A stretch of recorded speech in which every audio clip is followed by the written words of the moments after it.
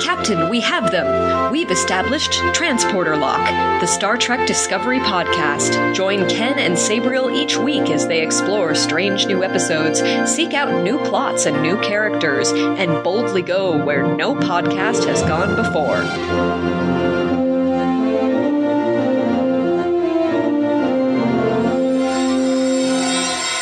Hello and welcome to Transporter Lock, episode number 53 for Picard, season 1, episode 6, The Impossible Box. I'm your co-host, Chief Engineer, Ken Gagney. And I am Captain Sabriel Maston. Welcome back. Hello, Sabriel, and Hi. Welcome to Massachusetts. Yeah, oh, no. Thank you for helping me park the car over in the lot. Oh, how long have you been practicing that? That is far too accurate. About 7 seconds. So we just got back from PAX East in Boston, the 11th annual, my 11th, and your 7th? We had an amazing time, and that is also why we are late with the review of The Impossible Box, which we watched in person together in Boston with former guest of the show, Amanda, and her partner. And also explains why we sound different this week. Yes, we are using a Zoom H4n Pro. We are recording in person, which we don't usually do.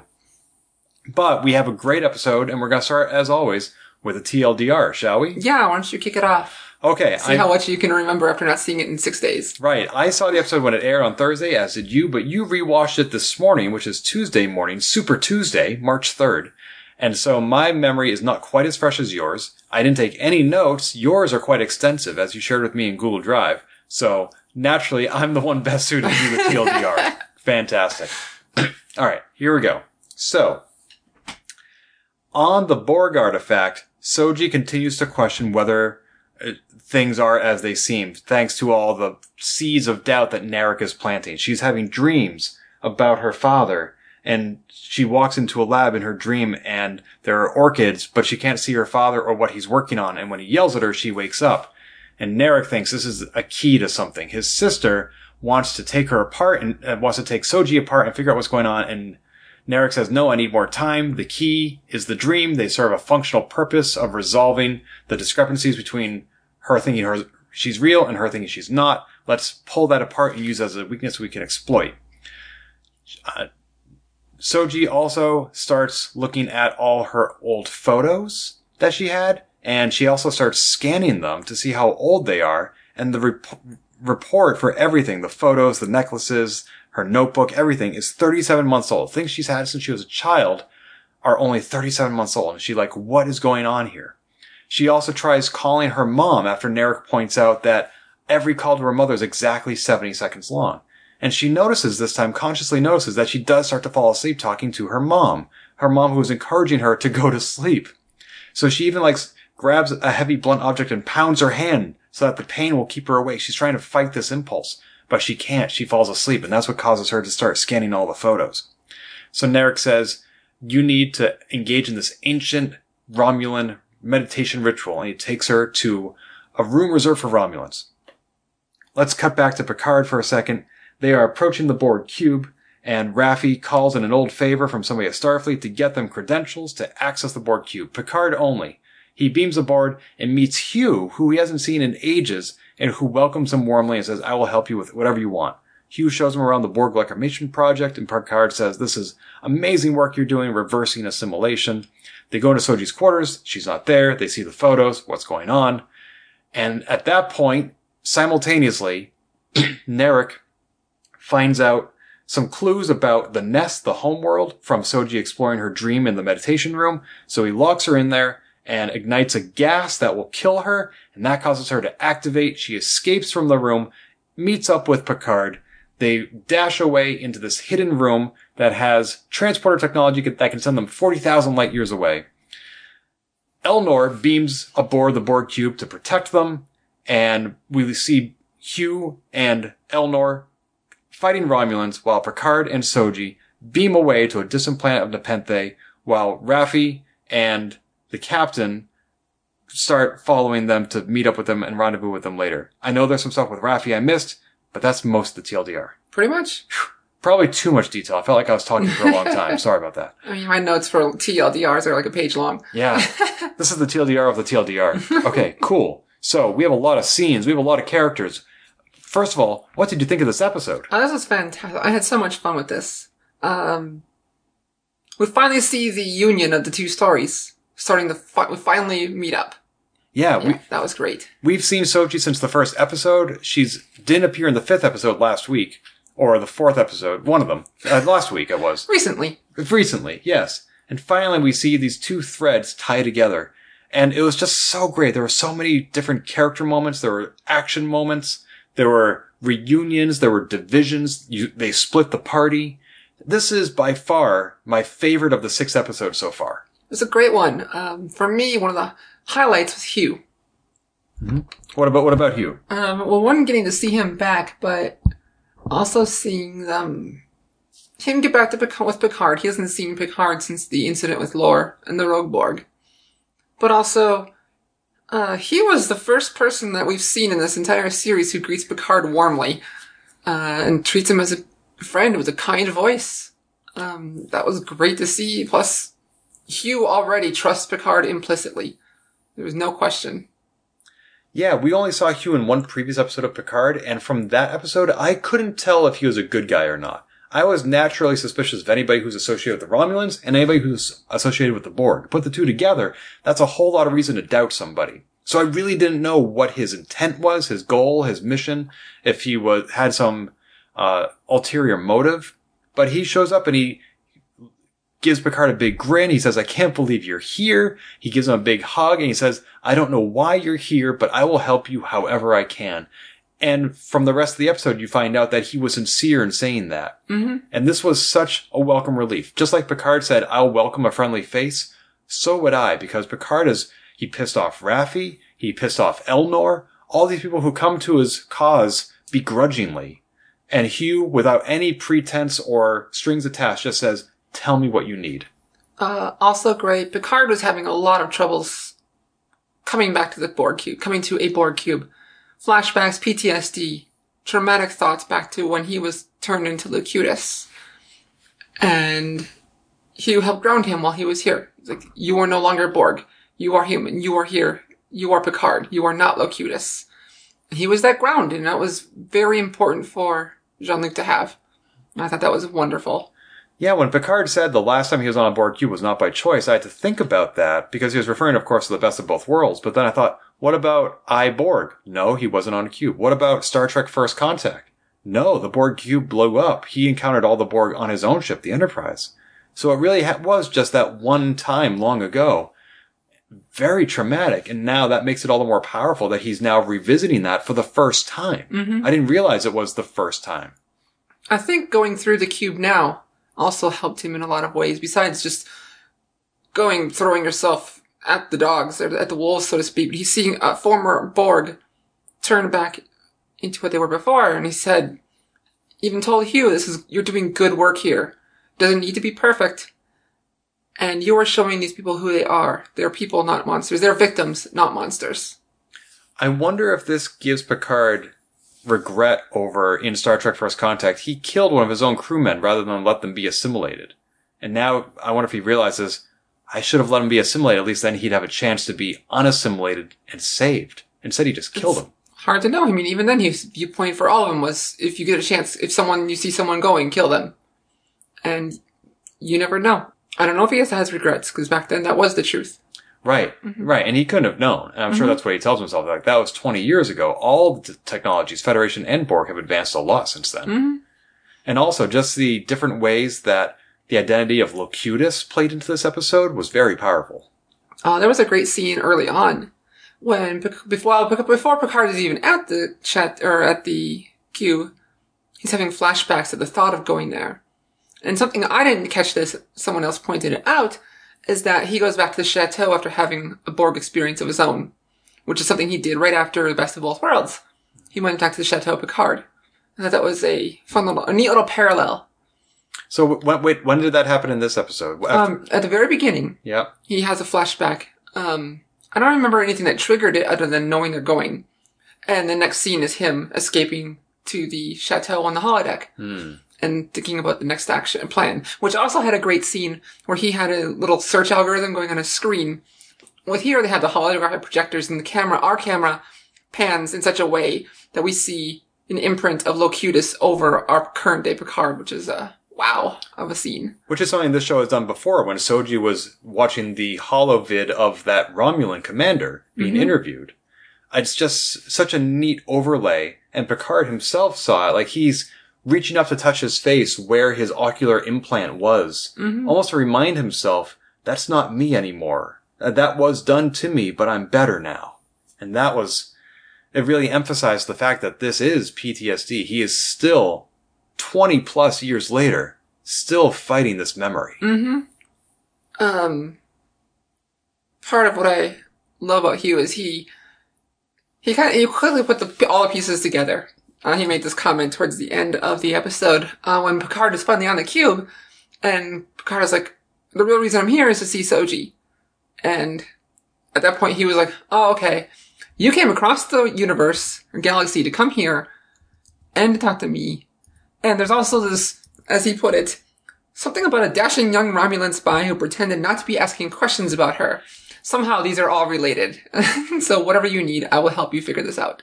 Even when Picard said, I'm looking for a girl, and Hugh said, I assume she's in trouble. And Picard's like, why would you say that? And he says, why would you come all this way if she wasn't in trouble? That was very clever. I like that he's on top of things. One more thing about Hugh before we continue. He also, when he's showing Picard the former Borg, the XBs, Hugh mentions that he hopes Picard will be willing to advocate for free Borg. Because the Borg, even if they were former Borg, are still the most hated people in the galaxy. Right. So maybe that's going to be a hint of something that may come in the future. Although I would say that Picard does not have a lot of political sway nowadays. Yeah, we know that. Yeah. I remember he might still, but not with the Federation. Hugh also subtly pointed out that he is a Federation citizen, which I thought was important because I thought, and I've aired this in previous episodes, that maybe this is solely a Romulan undercover mission that all these different species are being attracted to. But clearly Picard knows about it. And now we find out that there are almost like two different projects going on here. There's the Romulans who are harvesting the technology, but there's also this cross-cultural Borg reclamation project that all different people, Federation and non-Federation, are collaborating on. And Hugh said, as a Federation citizen, he can walk away any time. So it's not like he's part of the Romulan military or anything. Right, but he made that comment like, no, none of the other Borg can leave. Only him. I wonder if Hugh ever reclaimed any of the identity he had before he was assimilated. Yeah, if we haven't seen it. Right. Because that's very different from Seven of Nine, who when she was cut off from the collective, she still very much had a Borg personality. She didn't immediately revert to being Anakin. So I think we've seen a couple of different ways that people react to being severed from the collective. We didn't see much of Jurati here. She had very few scenes, but it opens up with her, in the mess hall, or some equivalent, with Picard and Elnor. And the thing I noticed right away is she would not look at Picard when she was describing what had happened to Maddox. I think we all know that Picard is smart enough to see something, very likely knows something is up. It's not a guarantee, but I think just our establishment of Picard over all these years, I mean, he's had a command experience. He knows how people work. So I wonder if he suspects anything. It's clear that a lot of her history that she shared with us is authentic. She was a cyberneticist, etc. So it's not like she's entirely an undercover spy. She was clearly not trained to do this. And so I don't think she's a proficient liar. And she also clearly suffers from a lot of conflicting emotions. Elnor can see through her. At two moments during this episode. But the first one here is after the scene where she talks to Picard. Picard walks away, and Elnor, who's sitting there with them, makes a comment that my alarm's going off. I believe you have a call incoming, Captain. Makes a comment to Jurati that Picard can't see you're also haunted by something you'd like to forget. The obvious thing is what she just did with Maddox. Maybe there's more that we don't know yet either. Like what she was shown in the past. So she might be haunted by multiple ghosts. Right, and as we know, she has at least two things to atone for. When she killed Maddox, she said this is just one more thing. Or no, it's when he said, your contribution was invaluable. And she said, that's something I have to atone for. Yeah. So, she's clearly haunted by that as well. And she's not coping with this very well. She talked about how to Rios, who was up late, possibly also unable to sleep. But she comes out and says she's feeling hollow, hopeless, lonely, and afraid. And then she's making rash decisions, like suddenly going to bed with Rios. This is a person who hurts a lot right now. And she's not able to focus on what she should be. She even said that she can sense mistakes as she's making them, and she backs off, and then a moment later she lets herself be pulled back in. Not be pulled in, she advances. Yeah. And that's one of the things I actually liked about that scene. Even though I agree she made a terrible decision, we rarely see one-night stands in Star Trek that are initiated by the woman, in my opinion. I mean, Captain Kirk, Commander Riker, they were such ladies' men. And so I think it's powerful to see women taking control of their sexual experiences. And she just needed to forget. And he even asked her, is this going to help? She's like, for a few hours. Yeah. Uh-huh. And after that moment, after they get together, Elnor again strikes. Because Picard is talking about, how are we going to get on the cube? And he's like, and Picard's basically, we have to tell them the truth. What we're here to do. Otherwise, because they can see right through me. They know, but Romulans know me. And if they don't, the Borg know Locutus. And so someone's going to give. And then that would cause a war and all this. And so he says, basically, we have to use absolute candor. At that point, Rios and Agnes look at each other, and Elnor makes a comment about how their awkwardness right now is making him very uncomfortable. But yeah, absolute candor is definitely called for in this scene. I mean, Picard wasn't trying to be an eccentric Frenchman this time. Oui. He was just like, I am Admiral Picard. No, yeah, and I used to be Borg, and let's just, if not embrace it, at least acknowledge it. Uh-huh. And some of the Borg or some of the XB recognized him as Locutus, too. Yeah, there was a few moments where, every Borg that he walked by looked at him. And in that way, like, I recognize you. Maybe they don't remember how, maybe whatever, but I recognize you. I thought it odd that when he beamed aboard the cube, there was nobody there to greet him, and it wasn't until several minutes that somebody showed up. I thought about that, and I was thinking more like, maybe the Romulans didn't tell him, like, oh, you have a visitor, and they're going to be here in 10 seconds. Go meet him at this room across the way. Maybe, yeah, that's true. I also thought, if I reclaimed a Borg cube, the first thing I would put up is safety rails. Because all those catwalks that you could just plummet for floors and floors, and Picard almost did, and 2 XBs actually grabbed him because they didn't want him to fall. I'm like, how about putting up some railings? Come on. If it's not a... Sorry, there's a kid in a banana suit walking by the window as we talk. Running. This is true. I just got distracted. I am not going to enact mutiny against our captain because she's delusional, because I see it too. Welcome to Massachusetts. We're about to show that this might not be an area that's well visited or frequently visited.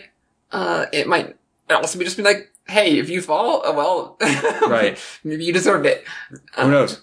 Since we were talking a little bit about Captain Rios, do we want to talk about her interaction with Raffi as well? Yeah, Rios definitely played the role of, it's a caretaker or someone our people are going to for advice. And Agnes does it. Raffi does it. And I found that an interesting dichotomy. Like, he's here as some kind of ground to other people. I mean, he is a guy who is broken as well, but other people come to him for one reason or another. We will find out that Raffi and Rios have some kind of past, but not one where they share much about themselves. Right, because Raffi is the one who said to Picard, I have a captain for you, which means that it was somebody in her personal Rolodex. Mm-hmm. And even here they extend on that. Raffi at one point admits as she's sobering up after after a tough time on Free Cloud, said, did I even tell you I have a son? And basically she knows she didn't. And so, whatever connection they had, it feels like they had a strong connection, but not a personal connection. Yeah, definitely not a romantic one. No. Not like that. Or if they did, it was what Agnes just did. Yeah. So yeah, I would say they may have worked together. Mm-hmm. I mean, we know Rios is former Starfleet. Mm-hmm. And so is Raffi.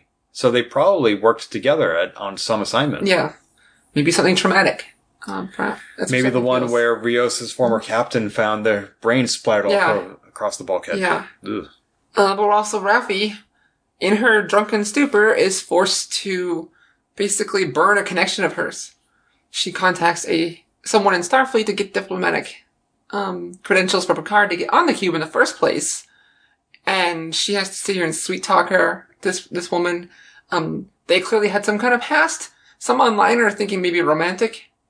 And even watching the second time, I could see a possibility, but I didn't really get a strong sense of that. But also, relationships can be different when you get older, and connections can be just strong in multiple ways, I guess. I'm not sure how to word that, but it very well could have had a romantic thing, as some people are speculating. But whatever they had, Raffi had to burn this connection because what they needed, and this woman's like, no, I'm not going to give you these credentials. And Raffi's like, that's a bummer, because we're going to get there in like 2 hours, and if we get there without credentials, we're going to start a war. Yeah, it basically put you in a position where if you don't comply with our request, we are going to make things far worse for you. Uh-huh.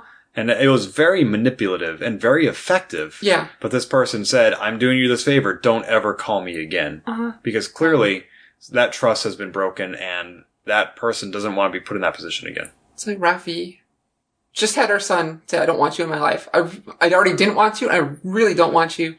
And then she's on a bender. She's called into action while she's still inebriated. And after this, realizing she's had to burn this connection, she's pushed down even further and just stumbles back to bed. I thought this was a great scene because Rios brings her back to bed. He doesn't say a single word. And this is where she talks about having a son and he had no idea. And she kind of passes out mid-conversation. But once she falls asleep, Rios had a great little line. He just says, no one gets all of it right, Raph. And I thought that was just felt very powerful in that moment. Like, sometimes we all need to hear that. We can try to be perfect. Yeah, something that we see a lot more of in later Star Treks post-TNG is flawed characters. Mm-hmm. And everybody on this show, as we've discussed before, is in some way broken. I mean, Soji said right in the very first episode, or I think it was Narek who said, that, you spend all day working with broken people. You don't want to spend time with one more. Mm-hmm. And wow, I mean, that's what Picard is doing, is assembling broken people to be his crew. Uh-huh. And this is a crew that will, if things don't improve, they're going to fall apart on him. Yeah. Just like he's falling apart on himself. I wonder if they'll be able to stick together without him, because he has so far been the glue that brought them all together. But now we see him and Soji going in one direction, Elnor and Hugh going another direction, Raffi and Rios going another direction. So the party has truly been split now. We spent 5 episodes assembling the party, and now they've been gone 3 different ways. Uh-huh.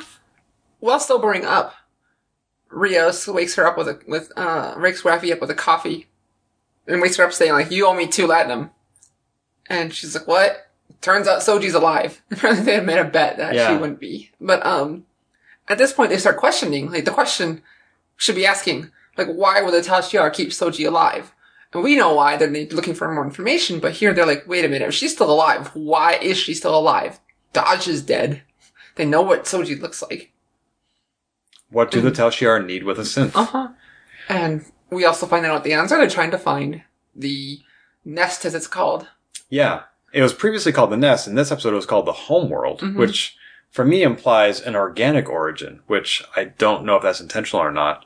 But Picard and his crew have not yet considered the possibility that there's more than just the 2 twins. Right. And Maddox didn't say anything about that before he died. I speculated on the first episode there would be more because of his poker game with Data in his dream. I mentioned, I can't remember the wording, but there was some allusion to more than 2. We are clearly going to have more opportunities to see Picard and Soji discuss her discovery because she was activated this episode. Mm-hmm. And I thought it was interesting that Narek thought he could kill Soji without activating her. I mean, he had planted all these seeds to cause her to doubt whether or not she was real or not, just towing the line.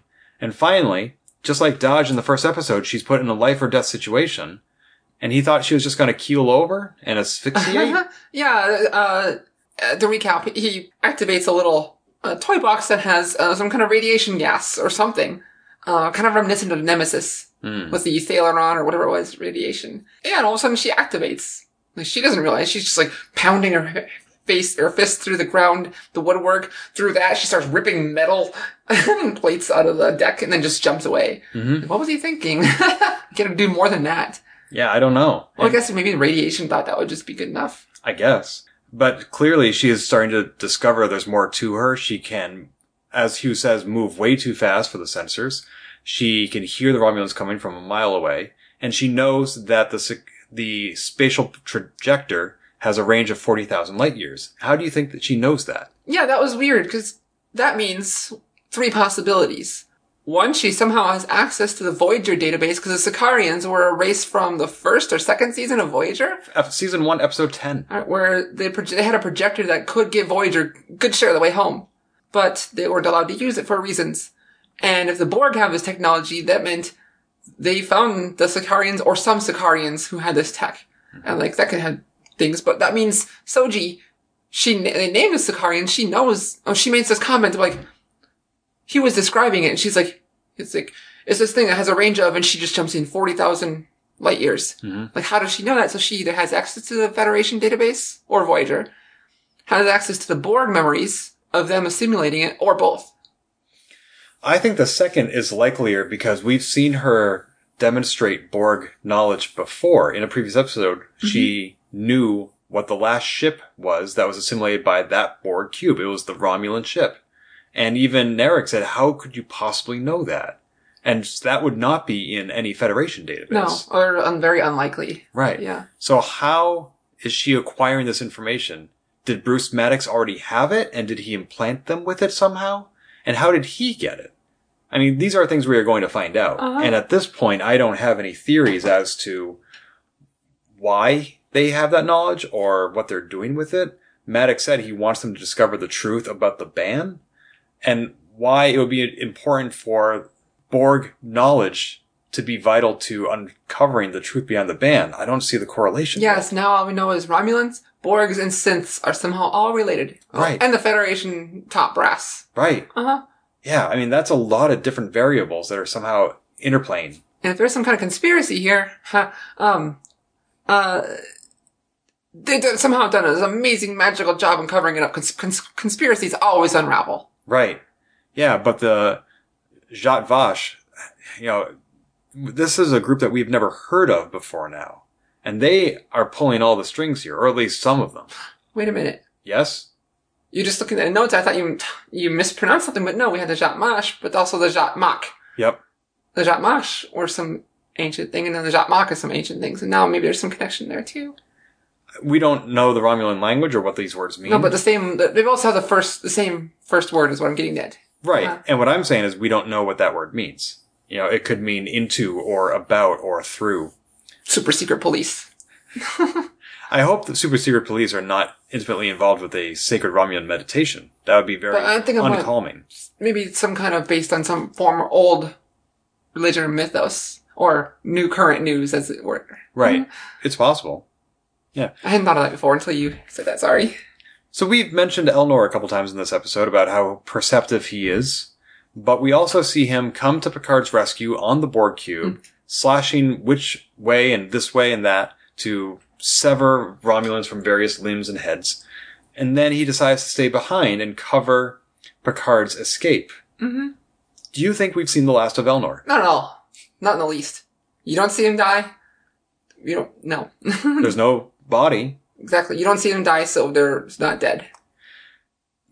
Especially after we spent an entire episode recruiting him to the team. And then Stardust City Rag is the very next episode where he plays almost no role. And now he's gone again? And here he plays almost no role until the very end. Right. Except for the little comedy bits, and we know he can sense some things about people. But right. No, this is too sudden. He's not dead. Especially with Hugh being a Starfleet Federation citizen. Federation, not Starfleet. For the Romulans to assassinate the director of the Borg Reclamation Project, who was a Starfleet citizen, and expect that not to come back as some sort of an interstellar incident, those two characters have to be alive. Yeah. And I think we're going to see Hugh get punished by Narissa, at least. Maybe both. Ooh. Because she had no time for anyone's BS already. Yeah, those Handsy twins, I tell ya. I love that name. I love that Amanda came up with that on a previous episode of Transport Lock. Yeah. We've talked a little bit about almost every character, but I'm sure there are bits that we've overlooked, and we still have a few more minutes on the podcast. What have we overlooked that you want to revisit? I mean, revisit much too much. I thought they did a good job with Picard's PTSD. I thought that was, and having someone to ground him. I really liked that connection. Moments like that are hard. And to have that. And then we saw him sinking further and further down, especially when he gets on that cube. He's on this walkway waiting to be met up. He starts, he's on this walkway for some reason, exploring as he's kind of like falling into this trance of his past life here. And he is held on to by two people. In his flashback, he's held on to Borg and he thinks he's getting re-assimilated again. He's screaming, no, no. And then Hugh grounds him and says, he hears his voice and he pulls him, snaps him out of it. And it's actually two former Borg trying to help him up, not trying to assimilate him. But that whole flashback, that whole scene, I thought was just really powerful and amazing. Did you happen to pause any of that flashback to see which Borg we were seeing? No. Neither did I, but it looked more like First Contact Borg as opposed to Next Generation Borg. Because they were more zombie-like in the movies. They were much more scary. Yeah, much more terrifying. And I think that is more suitable for a flashback. Because like the very first episode, I think it was Q Who, where the Borg first showed up. And they were not, I mean, they were grotesque, but not really scary. Not the same. It was grotesque in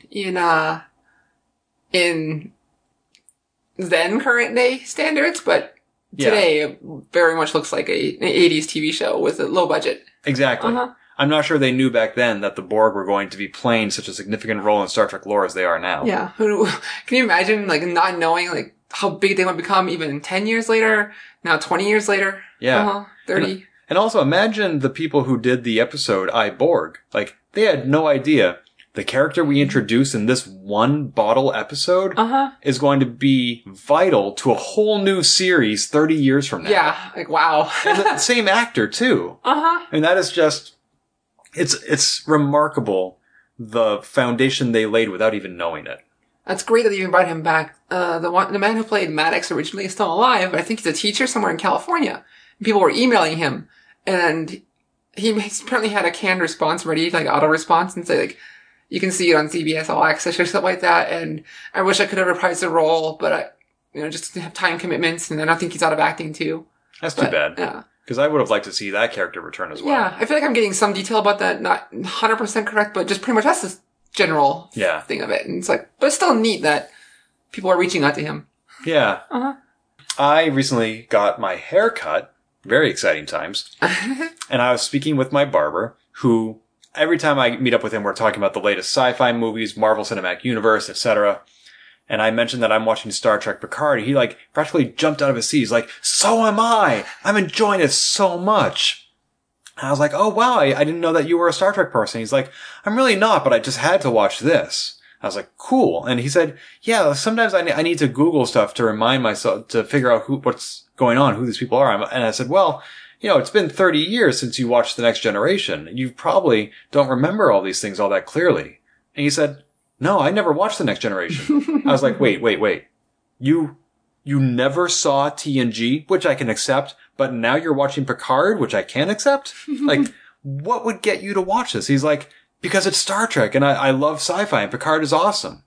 But imagine, like we've talked on this show about how Discovery is the show for people who want to get into Trek and have no background knowledge. And Picard is the show that is unabashedly for the historical fans. And here's a guy who's watching Picard, Googling what the heck is going on, and loving every minute of it. Yeah. Like, at one point he asked me, "So what's this 789 character? What's she about?" And it kind of reminded me of Rio. I was trying to remember what number she was. And I said, "Well, 7 of 9 is former Borg." And he said, "What's the Borg?" I was like, "Oh, we need to take a big step back." And I love that he's watching this. I love that he's a fan of it, but it must be so challenging. He has no clue what's going on. Right. Well, no, I mean, very little clue based on, it's all context without your past history. Right. I mean, he's doing the best part he can to decipher everything, and the show isn't necessarily helping him. I applaud anybody who's willing to stick with it when the show is that challenging. So. Yeah. So go you. You're never going to listen to this, but you give great haircuts and I admire your dedication to Star Trek. I have one more note. Thing I want to talk about or mention. We find out Romulans have multiple names.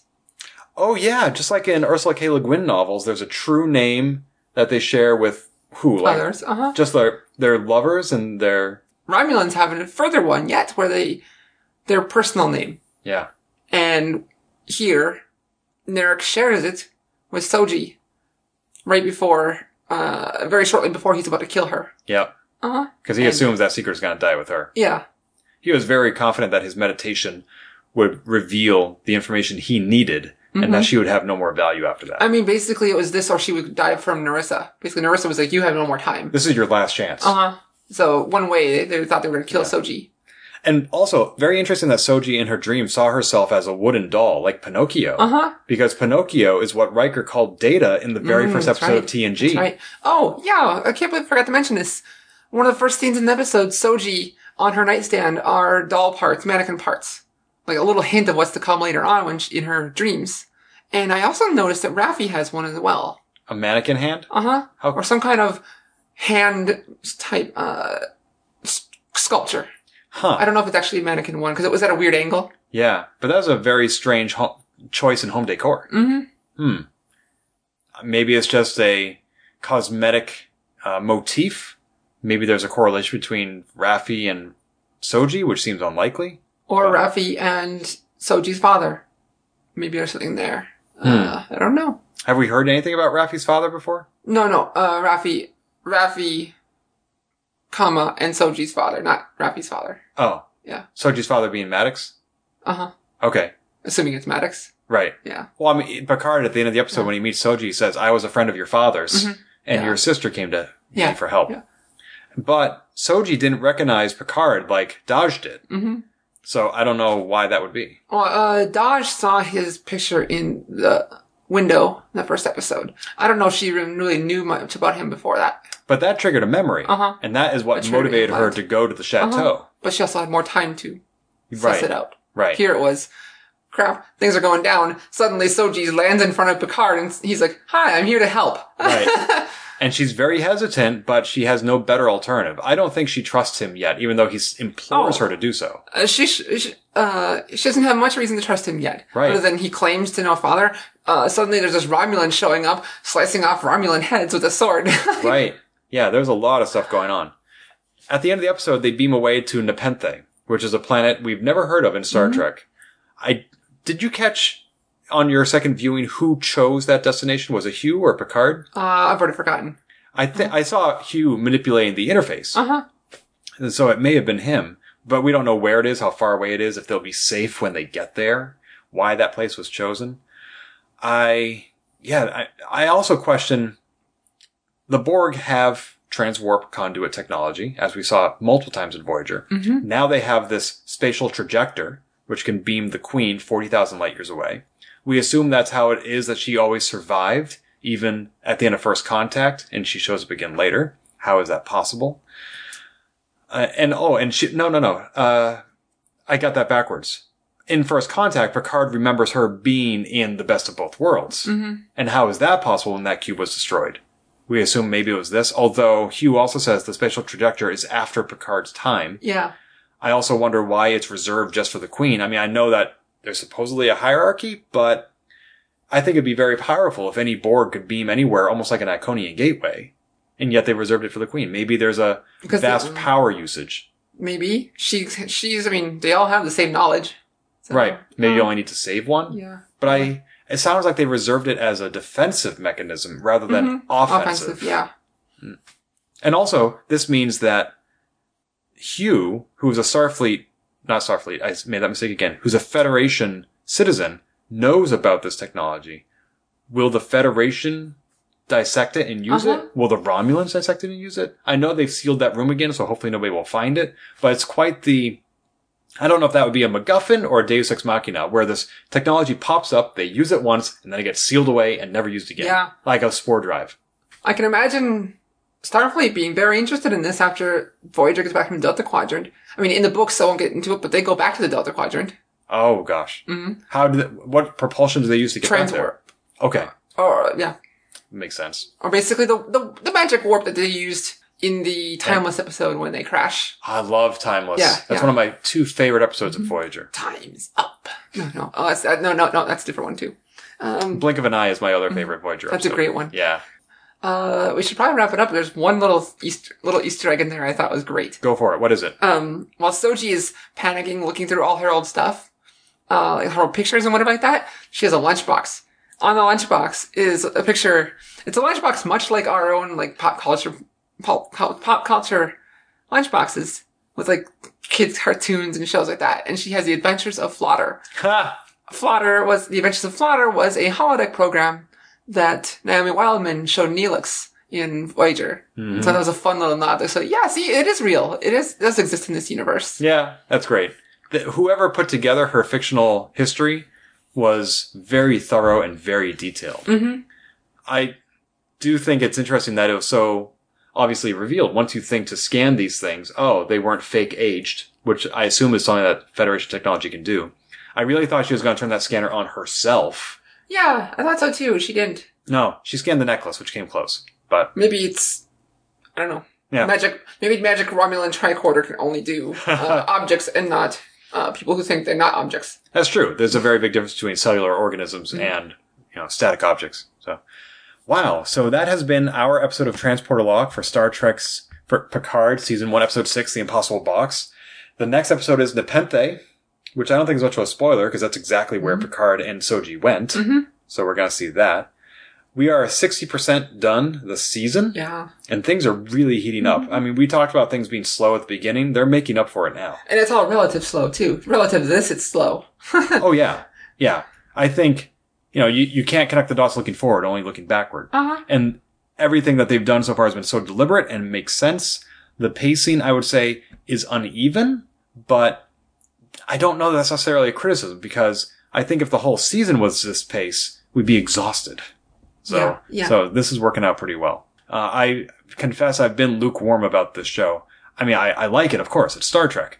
But I felt like, based on how everybody else was responding to it, I wasn't liking it as much as I should. Uh-huh. Which the people on the podcast can see I'm doing air quotes. I should like it. Now I like it. Now I really like it. Good. Yeah, Good. Me too.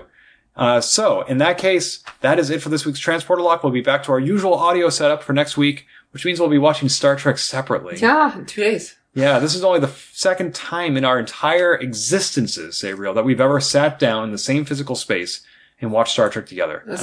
Outside of my movies, this is the second time I've watched a Star Trek episode with someone since, like, Deep Space Nine, maybe? Voyager? Oh, gosh. Uh-huh. That's right, because that's one of the reasons we launched Transporter Lock, is because in our own separate lives, in formerly Massachusetts for me and currently Fargo for you, we don't have anybody in person to share these experiences with. Mm-hmm. So, that being the case, we can at least get on the podcast and share it with each other after the fact. Uh-huh. I was really happy that we were able to share the in-person experience with each other and with Amanda, former guest of the show. So, thank you, Amanda. Yay. Until next time. Hit it or engage. However. You're never going to figure that out, are you? If you've enjoyed this episode, please leave a review on iTunes and keep your hailing frequencies open by following us on Twitter @TransporterLock or subscribing to our podcast and email newsletter at transporterlock.com.